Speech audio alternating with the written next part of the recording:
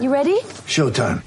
On May 3rd, summer starts with The Fall Guy. Let's do it later. Let's drink a spicy margarita. Make some bad decisions. Yes.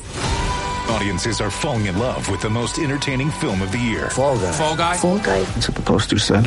See Ryan Gosling and Emily Blunt in the movie critics say exists to make you happy. Trying to make it out? Nope. Because I don't either. It's not what I'm into right now. What are you into? Talking. Yeah. The Fall Guy. Only in theaters May 3rd. Rated PG-13. Get ready for the greatest roast of all time. The Roast of Tom Brady. A Netflix live event happening May 5th. Hosted by Kevin Hart. The 7-time world champion gets his cleats held to the fire by famous friends and frenemies on an unforgettable night where everything is fair game. Tune in on May 5th at 5 p.m. Pacific time for the Roast of Tom Brady. Live only on Netflix. Why take one vacation with the family when you could take all of them? With Royal Caribbean, you don't just go to the beach. You visit a private island and race down the tallest water slide in North America. You don't just go for a road trip. You ATV and zip line through the jungle. You don't just go somewhere new. You rappel down waterfalls and discover ancient temples. Because this isn't just any vacation. This is all the vacations. Come seek the Royal Caribbean. Ships Registry, Bahamas. With threats to our nation waiting around every corner, adaptability is more important than ever. When conditions change without notice, quick strategic thinking is crucial. And with obstacles consistently impending, determination is essential in overcoming them. It's this willingness, decisiveness, and resilience that sets Marines apart. With our fighting spirit, we don't just fight battles, we win them. Marines are the constant our nation counts on to fight the unknown. And through adaptable problem solving, we do just that. Learn more at marines.com. Hey, White Sox fans, some of us are even on the road as we're doing this podcast. That is how much of a celebration this is. The White Sox win 7-2 in the first game of a doubleheader against Cleveland. Head-to-head, took Cleveland out. Took enough time to do it, but took them out. Clinched the division for the first time since 2008. First easy division since 2000. It's been a long time coming. The White Sox are in the postseason. It was somewhat preordained, at least for pretty much the entirety of the second half. But it's good to just finally sort of have that crossed off the list. Hey, the White Sox are in the playoffs. Joining me for the first of our two post-game, postseason celebrations are three of my very, very best friends on Southside Sox. Well, let's start up there in the corner. That's Zach Hayes. You know what? He's doing a six-pack. Somehow he's like writing stats and he's on a podcast at the same time. It's awesome. That's a kind of skill that Zach Boom Boom Hayes brings to the Southside Sox. Of course, my very best friend of all, you all are my best friends. It's Di Billick, diabolical, dynamite, Di Billick, hopping on to talk. I think she just got off the phone with her dad with a celebratory phone call. That's awesome. Welcome, Di. And somewhere, I don't know, I'm guessing in the greater Louisville area, but maybe not. Maybe he's driving up to Chicago. He wants to finally taste a churro. It's Trevor Lyons. If you hear an alarm, if you hear a siren, it's because he got a little too excited and he was speeding. Live on the highways, on the interstates. It's Trevor Lyons. You can't see him, but maybe you can hear him. Guys, hey, listen. How about this? It's a division win. It's a playoffs. It's a long time coming. Initial thoughts. The White Sox are in the postseason. That's all. That's all I got. That's cogent analysis and also appropriate.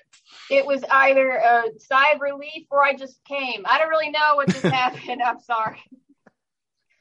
I don't know. I got my party hat. I almost wonder what it would feel like if they hadn't been like crawling to the finish line the past 2 weeks, because it's just like catharsis more than anything else. Like, oh, yes, we've been building up this moment in anticipation for quite some time now. And it's like, oh man, it's here. They did it. Oh, let's get going. And what's nice about this game is that, Tim Anderson said, we're going to win this game. So we said, we're going to take the lead. We're not going to look back. I guess it got a little bit nerve-wracking late. I guess sort of a little bit if you want to like Zach in particular, if you want to get your Greg Kimbrell nervousness and angst aflame. But pretty much led from the start, so there was going to be no funny business here. The White Sox were going to take the division today. Trevor Lyons, how'd you experience it? Hey guys, can you hear me? Yes, we can, Trevor. I just had to pop in. I watched a little bit of the highlights, mostly was listening to it. I'm down here in Bardstown, Kentucky, the bourbon capital of the world. Might have to pick up a celebratory bottle of bourbon or something for the big win. But yeah, very exciting. Obviously it was a foregone conclusion at this point, but good to get that weight off the shoulders and hopefully it's the start of a nice little run here heading into the playoffs. This is a weird, as Zach alluded, a very strange clinch of the postseason, somewhat preordained from into the first half. Let's face it. It looked like the White Sox are going to run away with this. They made it a bit torturous. And of course, nobody ever got to the point where they thought, well, geez, this isn't going to happen, even though mathematically until just moments ago, it was possible. So this is a weird kind of clinch feeling. And again, in spite of my clear party hat, it's just a weird, it's going to go down as a strange memory because they did sort of like stumble, roll, fall into the playoffs. Before we take our break and get into a little bit more of postseason nuts and bolts, is there a postseason, given that there aren't that many, they can probably be counted for most of you, maybe on a couple fingers, if not just one hand, a favorite clinch memory that stands out, in your past as a fan?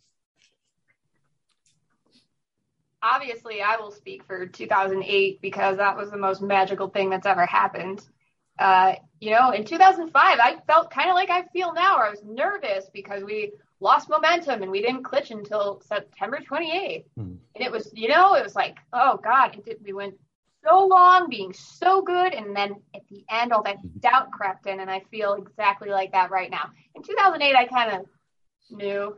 You kind of know, but that clinch was the best one. Yeah, sure. 2008 was like house money. It's like, holy cow, you're winning 3 games against 3 different teams in a row. You got the crazy sweaty Freddie game where it's like he was killing us, and then he's like, oops, I'm hurt. I got to come out of the game, which sort of helped. And then come on, blackout. Forget about it. You aren't going to beat blackout, even though that was the peak. That was the peak. Zach, what stands out to you? Oh man, yeah, the pickings are slim, honestly. So I will think, I think to the 2005 American League Division Series actually as a moment when El Duque famously gets out of the bases loaded jam, and they win the game, and Chris Berman is crying tears of sadness in the broadcast booth, and that was a moment where I was pretty young at that point, but that was the first playoff series win I had ever seen. It was the first playoff series I could really remember in my lifetime. I was like pretty small for 2000. And that was like oh my God, this is what it feels like. This is going to happen. It's in my little 9-year-old brain still sticks out very, very sharply. Hey, Trevor, the White Sox haven't been in the playoffs since you've been old enough to drink bourbon. So what's your favorite clinching memory in your young life? Yeah, it's got to be the blackout game easily. That was an electric atmosphere. Hopefully they can have something similar to that this year. But I think the real difference between 2005, where they were struggling down the stretch, and now when they were struggling down the stretch is that in 2005 they had someone to push them a little bit, and it wasn't necessarily a foregone conclusion. Those games towards the end really did start to mean something. And these games have been meaningless for months now. It's hard for me to get up for them. I've kind of been a little bit more tuned out than usual, so I'm sure that those guys are kind of feeling the same way. And that's the thing that worries me more than them playing bad baseball, because as we know in baseball, things flip all the time. 2 weeks ago, the Yankees looked like absolute world beaters, and the Cardinals looked like they were going to be on a golf course somewhere. So I mean, you can't really see when a team's going to start to get hot, so I wasn't really too worried about the fact that the Sox aren't hot right now, as much as the fact that they've been playing pretty meaningless baseball games for the better course of 2 months, and then having to potentially turn that flip that switch. So hopefully here, this did seem like a more meaningful game just because they did have that opportunity to clinch today and they got up for it. So hopefully this can be a little bit of a boost heading into the playoffs. Yeah, Trevor speaks to the malaise that has infiltrated the site, has killed all of our spirit as we just simply wait for October 3rd to come so the real stuff can begin on October 7th. So speaking of that, we're going to take a quick commercial break. The commercial is probably going to be flat, boring. You're probably not going to want to buy the thing that's being advertised because it's probably just a lame commercial. We don't have, I can guarantee you it's not a Diabolik voiceover commercial. So you're not, sorry, SB Nation, you're not going to want to buy it. But we're going to be back in just about 1 minute to talk a little bit about what's coming up ahead in October. Why take one vacation with the family when you could take all of them? With Royal Caribbean, you don't just go to the beach. You visit a private island and race down the tallest water slide in North America. You don't just go for a road trip. You ATV and zip line through the jungle. You don't just go somewhere new. You rappel down waterfalls and discover ancient temples.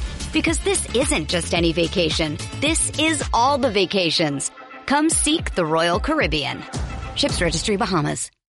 This episode is brought to you by Shopify. Whether you're selling a little or a lot, Shopify helps you do your thing, however you cha-ching. From the launch your online shop stage, all the way to the we just hit 1 million orders stage. No matter what stage you're in, Shopify's there to help you grow. Sign up for a $1 per month trial period at shopify.com/special offer, all lowercase.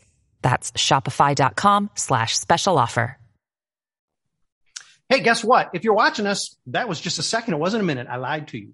But welcome back to Southside Sox post-game podcast 3. I think this is number 3. We did one for the Carlos Rodon no-hitter way back 16 years ago. And I think we did another one because it's like, hey, let's keep doing this. And then I thought, I'm just a man. I just can't possibly continue to do this. So guess what? Only special occasions. And this is a special occasion. The White Sox are in the playoffs, first division since 2008. And that was sort of like, that's such a weird one. Does that even count? Maybe first really in 20 years. Definitely the first easy division and playoff clinch since 2000. And so we're here to celebrate it. I'm here with Zach Hayes, somewhere on the road, somewhere. I think he's in Kentucky. He's, I don't even want to know what he's doing. Trevor Lyons, and of course, Diabolik, who is squeezing us in between different voiceover opportunities for some community college opportunities that are coming to a Southside Sox podcast commercial near you. Let's look forward to October now. We've been talking a little bit about at least on site with yesterday's rain out. We had a big discussion about how you want to try to line up the rotation, who your number one starter is. Offhand, who starts game 1, who starts game 2, and I guess more importantly, in what order for you? I'll start. Hey, remember when in the Neverending Story where what's his name was like Artax was stuck in the swamp? That's what it's felt like for me personally. Especially when we were in Texas, which is just, the devil's asshole. It's a swamp. It really is. That was painful. I feel like I've been delivered from whatever murky place we were in, and I just took some glasses off, and now here we are. I'm going to come in with the unpopular opinion, I think. If it's the popular opinion, then, screw me, I guess. Man, wouldn't it be great to see Lucas Giolito bring his best stuff in the game 1 as a starter? And I only say that because he's not my favorite pitcher. Everyone knows that. But wouldn't it be just great if he came with his stuff? He did it last year. He had the long rest. He had told everybody he didn't like pitching on a long rest. They gave him 6 days because it's somehow it was too complicated to line up the rotation for the postseason last year. And he had a perfect game, 5-6 innings. Yep. He killed it. So that tells you that whatever the rest, whatever the pressure, he is going to rise up. And if it's going to be a game 1 in Houston, I think he's the guy you got to hand the ball to. Zach, Trevor, what are you thinking? Yeah, I would absolutely love it if Carlos Rodon comes out next Tuesday chucking 98 again. I don't think that's going to happen. So he's unfortunately not as much in the picture as we would have thought of a month or two ago. I think You're right. It's Giolito and Lynn, an easy 1A, 1-2. But I think between the two of them, there's one guy who's pitched in the World Series before and pitched in a lot of playoff games before, and that's Lance Lynn. And I think you got to give him the ball game one. I think that's the guy, especially against a team like Houston. I am actually more of a believer in Giolito than many. I think I have not been concerned about him really much at all through most of his up and downs, even with the sticky crackdown. That being said, I think Lynn gives you the best shot to stay in a game one for as long as possible. And that's what we really need to go for. But it's a 1A, 1B thing. Either one could absolutely lock them down on any given game. As far as like elimination games go, yeah, give me any one of them. But for game one right now, I want Lance Lynn. Okay, Trevor, I'm going to have to ask you to wait to the next exit to stop at the Kentucky Fried Chicken. I need your answer now. You're going to be the tie-breaking vote here, whether it's Lucas or Lance Lynn or wild card. So as hard as it is to believe, Brett, I do have another job besides just being the co-host of Dugout Metrics. So that is what I'm doing right now. I'm driving around Kentucky. I know you said you were wondering. Yeah. But as the tie-breaking vote here, I'm going to go with I'm with Lucas Giolito. I have the memory of him absolutely dominating the Astros at their place in my head. And I also have the memory of Lance Lynn having one of his worst starts of the year in that ballpark in my head. And while I do think Lance Lynn is kind of your more consistent guy, I also think that with what Lucas Giolito showed game one against the Athletics last year, he has the potential to really go out there and dominate a lineup. You can't really go wrong either way, but as of right now, I think Lynn is more of your game too. And I think I really do trust Giolito to get up for a big game simply because of the fact that he pitched so well last year against the Athletics in that game, and then also just his history against the Astros. Trevor, you can deny your Dugout Metrics legacy and responsibilities and burden, but look at Trevor pulling out the matchups on us. Hey, that's what we do here. I don't want to say Southside Sox is putting more thought into this than maybe the Chicago White Sox brain trust, but I'm just going to put it out there. Let's talk about Houston because that is definitely the opponent. It seems almost not in doubt that the division series is going to start in Houston. It's not a done deal, but it's not looking great. White Sox do have a more favorable schedule, but the White Sox have also been playing terribly pretty much throughout the second half. Maybe this is going to be the wake-up call they need to run the table and take home field advantage. That would be very sweet. The White Sox played very poorly, probably their worst series of the season. It's got to be up there in Houston this year. So it's not the greatest circumstance. Tony La Russa has not seemingly been depressing the accelerator to shoot for home field advantage, maybe because that's a fool's gold and a folly, or maybe it's a miscalculation. What are your thoughts on the importance of playing in Houston versus Chicago? It's a short series. Of course, anything can happen, but we want not to Dugout Metrics. We want the numbers working the best we can in our favor. Is it a big deal to you guys, or with Lynn and Giolito starting 1-2 in this series, does it matter as much? I'm going to jump on this one real fast. We're 49-27 at home. And wait, what are we? 30? Is this correct? We're 37-39 away. Yeah, I don't think we're even 500. Yep. Give me a break.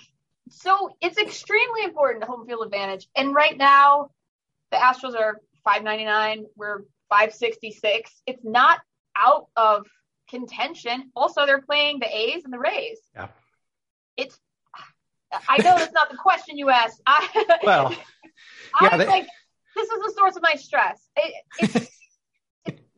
I really want home field advantage because of that. As we get closer, I was like, before I was like, it's not that big of a deal. But as we get closer, I'm like, oh God, the butthole's starting to clench. I'm on the edge of my seat. I'm getting a headache right now.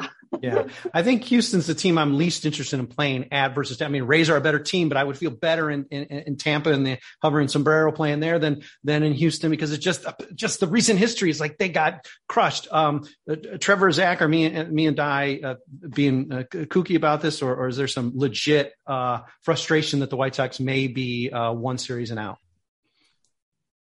Yeah, 100% in agreement with y'all there. I mean, there's a part of me that would say, like, you know, think of the 2019 World Series when the home team lost every single game at a certain point. Like, it is kind of a toss-up, but also the numbers there. I mean, they're for 25 games better at home than they are on the road this year. That is not that doesn't lie to a certain extent. And also, we do talk about how good Giolito was last year, but, you know, in the playoffs, and to an extent, they've kind of been here before, but this is the first time they're going to be in a playoff game with fans.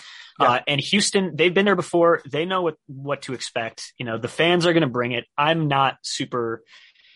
Yeah. And it's frustrating because the time to have this conversation from the front office standpoint and from the managerial standpoint was like 3 weeks ago. And I think we've said it on podcast a few times that we were going to get here and we were going to be having this conversation. And it was going to be kind of, it's not good because you can very easily, it's just so easy to picture them just going in that 0-2 hole in Houston. It's so easy. We've seen it happen this season before. So, anything can happen. It's a 5-game series. You know, anyone could have the best game of their life or the worst game of their life, whatever, but it makes you nervous, and for very good reasons.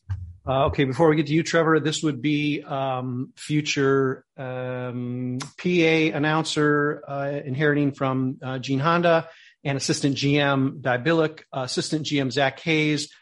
Bench coach, I'm thinking Trevor Lyons, because we're all thinking more about this than the White Sox actually are. Okay, bench coach Trevor, what's your feeling about home? You've been there. You've been in the dugout not long ago, facing a team on the road that you need to beat under the pressure, versus being at home. Big difference? No difference? You don't care?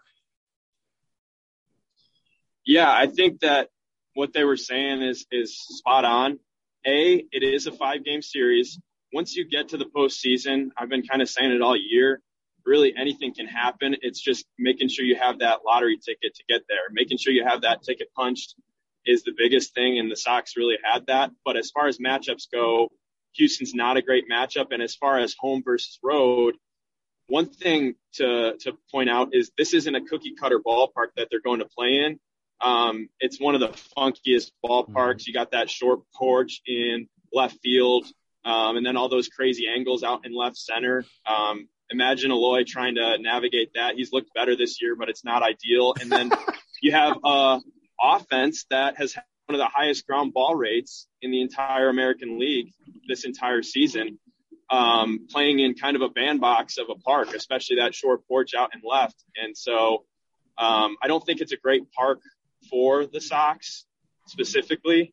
So hopefully they can start elevating the ball here a little bit more over the next couple of weeks, because they could get homered to death down there in Houston. Okay, bench coach, you just, with your comments about Eloy, I just got a promotion because you just killed Zach mentioning Eloy in left field, trying to play in front of the choo-choo train.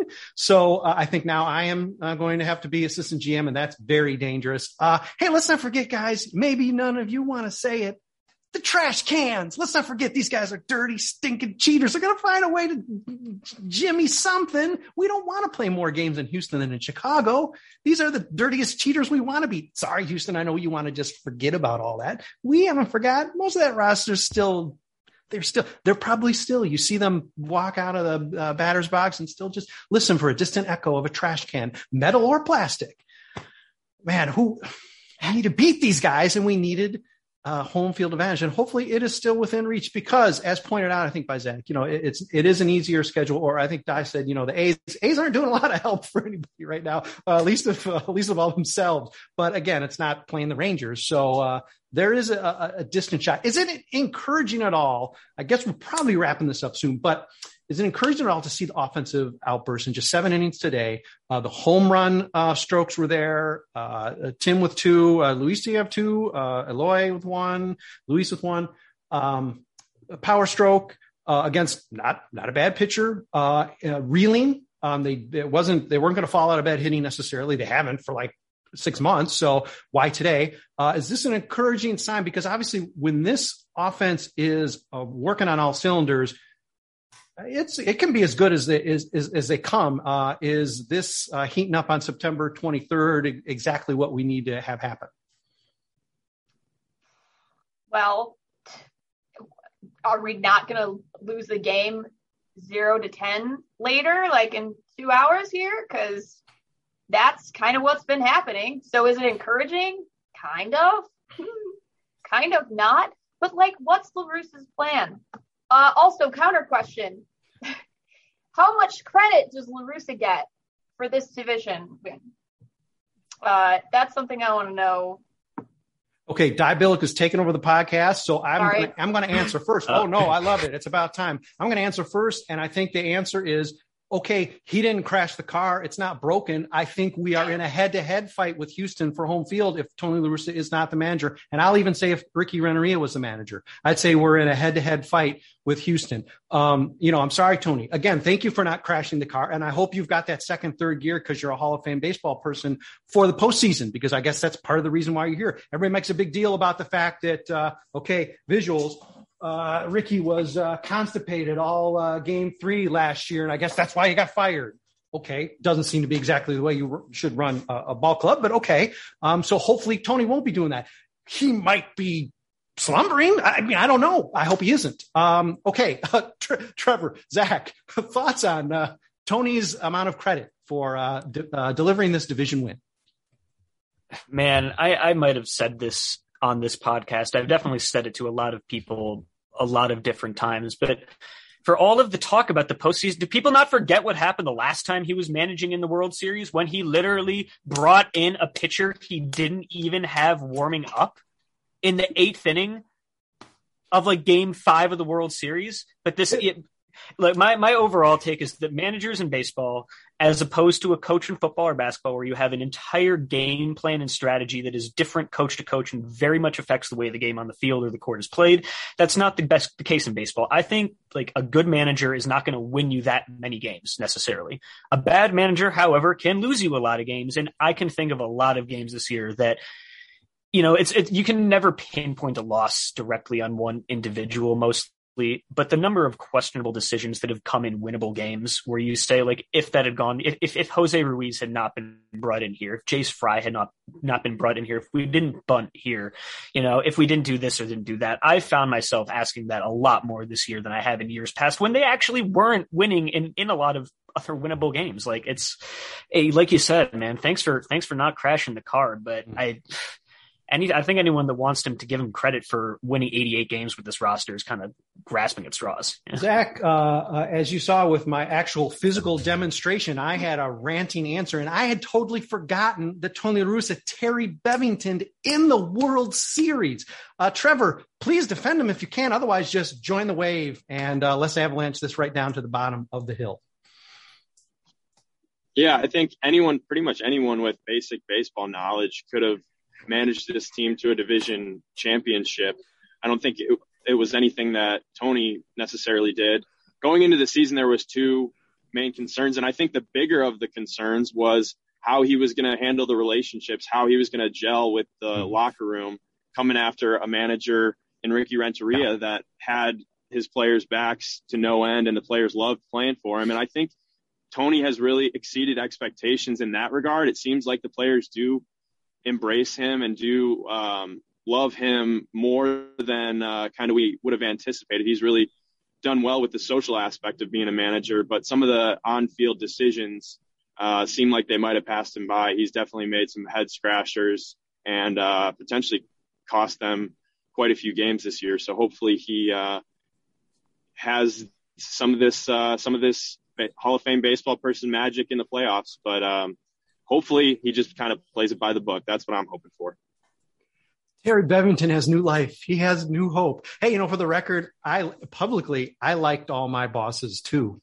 If I was in a clubhouse, I would have liked them a lot. I might have even brought them donuts sometimes, but it would be very interesting to know the inside story. And unfortunately, in the Zoom era, we might not get that inside story of how exactly that came to pass. Because Trevor brings up a good point. I think the biggest horror show, the biggest collision that we were going to see was this crazy transition from Grandpa Ricky making the ceviche to Tony, who might not be awake or he's angry or he's drinking, all this crazy stuff coming into the season. Completely reasonable because he's not only been away from the White Sox forever, he's been out of the game for 10 years. I know he says he's not out of the game. He's not managing for 10 years. And now suddenly he's going to come in and replace Grandpa. Now great grandpa comes in and they're not going to miss a beat. And it seems like they have. I don't get it. Again, maybe it's just because that's what you have to do. But you'd think there still would be a few more cracks, like when Lucas threw everybody under the bus because he was like tired, and everybody should have known he was tired, even though he could have just like told his buddy Ethan, like, "Hey, I need to come out." You'd think there'd be more of those, but pretty much it's been Dallas Keuchel howling at the moon, and that's it. So, I mean, that is, Trevor points it out, and way to try to find something positive about all this, Trevor, that yes, in terms of managing the clubhouse, I guess he's done all right. Other thoughts, folks? Maybe he's a drunk little leprechaun who comes to life during the playoffs, and during the postseason, if fucking a pot of gold shows up, and then a rainbow comes up, and then he does his magic, and that's what he's known for. And the whole team is like, all right, let's just deal with this until it's time. All we have to do is get to the playoffs, then the leprechaun will come alive, and we will let him do his thing. It'll be revealed if the first line of his first postseason conference Zoom is they're always trying to steal my Lucky Charms. Then we'll know. It will be revealed. But interesting theory. Yeah, and looking back now on that 2011 World Series, the last time I was here, and all the things that had to go right for the Cardinals when they won that one, I'm a little concerned that the horseshoe might have fallen out of his ass by now at this point. They had a lot going right there, and I guess my last thought on Tony is that the biggest thing I hear repeated in his favor is the fact that they did get this far in spite of the injuries, mostly to Luis and Eloy, and I wanted to give a rational counterpoint to that rather than a little rant. And it's really just, are you going to give Tony credit for Carlos Rodon figuring out how to film 98 again? Are you going to give him credit for picking Brian Goodwin off the scrap heap? Or are you going to give him credit for getting the month and a half out of Yermin that we got before? Are any of those things like Tony's fault or Tony's responsibility? Like he's the driver, and I just don't see that much that he really added to the conversation. Zach, you might not be aware, Zach, that they have actually re-chiseled the plaque in Cooperstown, giving Tony credit for 2 of Seby's 3 home runs in that game. It has been changed. I didn't see it myself, but someone told me that happened. Okay. Sorry. I know sometimes the readership is not real happy about some of the Tony criticisms because I'll just get past it and they're winning and I don't know, he's not Dusty Baker or whatever. There's nothing wrong with saying we could be better. It's great. Again, there is something to be said that he did not crash this self-driving car. Again, Trevor, don't listen too closely. That he was handed these keys of a team that is apparently the window's thrown open, right? Everybody celebrate. And this is the first time we actually could really crawl through the window. I guess this is the first back-to-back postseason in White Sox history. And even then it's sort of an asterisk because half the teams made it last year. So talk to me in 2022 or 2023 if there's not a 2022, in which case maybe 2024 will be the first true back-to-back postseason. But let's not be negative. This is a celebration. The White Sox, with plenty of time, I mean, not many days after the 1983 White Sox, who won the division by, and this is true, 650 games, they only clinched on September 17th. So this is pretty good. I mean, it helps to have no other teams in the division above 500. Bodes well for that window of contention. But hey, it's a celebration. Who cares what happens in the second game? I think second game is Gavin Sheets catching. Luis Robert, I think, is going to pitch. I think they're going to break the rules and just bring up all of the Winston-Salem dash because they didn't win a game for the whole 2/3 of the rest of the regular season. And so maybe we're going to see, I don't know, Luis Curbelo playing third base in the nightcap. I don't know. But if they don't win and if Dye predicts the 10-0 loss, I won't get too upset about that because they're going to be pretty beer soaked. They probably don't even have a change of uniforms. It's COVID time. So we're going to cut them some slack and just hope they win 7 of the next 8 games of this series because they never get to leave Cleveland. That's the price to pay for going back to back for the first time in the postseason. You can never leave Cleveland. Hey, listen, we did it. Thank you for joining me, the 3 of you. Any last thoughts? As you said, what are you going to go do now? Are you going to call your dad again, Dye? Are there any friends, brothers, sisters, loved ones that you need to reach out to celebrate this with because you jumped right on with me? I only have one family member, and it's highly recommended if you don't want to be stressed out just to not talk to the rest of your family until you die. I'm excited. I'm really, really excited. I'm so happy about it. the only time that I will feel negative is popping onto here and talking about realism. But in my head, I'm an idealist. I'm going to ride this thing. I'm so excited and so happy. Yay. And also congrats to everyone. We are not players, but man, have we suffered through some stuff. We've suffered through some stuff. All of us have been here longer than Leury Garcia. So yes, we have earned this. Zach, have you talked to your pops yet? Oh yeah. He just left actually. He's as a jaded person, he's a little less excited than, on the surface than maybe some of us, but he's bubbling underneath. I know. And once the actual postseason rolls around, he'll be as excited as any of us. The negativity that I express, online on the pages of Southside Sox and my own Twitter account completely runs in the family. So, there's muted joy in the household right now. And I'm going to take the rest of the day to enjoy that. Trevor, you have just probably dialed up from just one bottle of bourbon to maybe an entire case, just listening to the palpable excitement here among your fellow Southside Sox fans.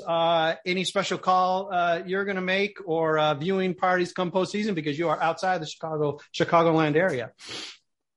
No, not yet. I was actually back in the Chicagoland area for about the last 10 days before Wednesday, and I was able to go to the opener of the Angels series with my sister. So that was a blast. Good to be back for a bit. But one kind of more serious observation, I guess, and I don't know whether this is really a good thing or a bad thing or a neutral thing, just something that I kind of noticed is it seems like every big game that the Sox have had over the past couple of years, I'm going to liken this to a horse race because I'm down here in Kentucky, but they almost seem to offensively be front runners where they're getting out to a big lead. They're jumping on the pitcher right away. I'm thinking opening day last year against the Twins where they put up big numbers after Giolito went out and gave up some runs. And then obviously today, and then the postseason series against the A's, and then it almost seems like they settle a little bit, and I would almost like to see them pour it on a little bit more. You look up in the second inning and they have 7, and then you look up after the 7th inning and they're still kind of stuck on 7. So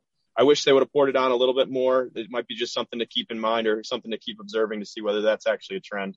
Saving it for the nightcap, Trevor. They are going after Houston. They heard all our negativity. They said, "Oh, we're going to show you. You've already got a little bit of spoils. You think it's Christmas in September? Oh, it's going to be Christmas in October." Let's hope so. We have a second podcast. Yes, double your pleasure, double your fun. Second podcast after the nightcap, after surely the victorious nightcap, piloted by new manager Dybilic and also star new closer Gavin Sheets and catcher Brian Goodwin. Those will all be the predicted stars for tonight. We are going to probably be having a much larger gathering to celebrate, again, this postseason clinch and the season to date. So we will talk to you probably as soon as you're done listening to this one and watching us. There's going to be another one queued up for you to enjoy with other members of our Southside Sox family. Thanks as always, everybody, for reading, listening, sometimes even watching. We will be back with tons of coverage between now and the end of the regular season, particularly in the postseason, whether it lasts just 3 games or much, much more. We will be giving you much more layered coverage than we even have. And we've been giving you a lot of layered coverage this regular season in the postseason. So stay tuned with us at Southside Sox. Thanks always for your attention and your readership. And we'll be back at you with more podcasts again, really probably before we even want another one.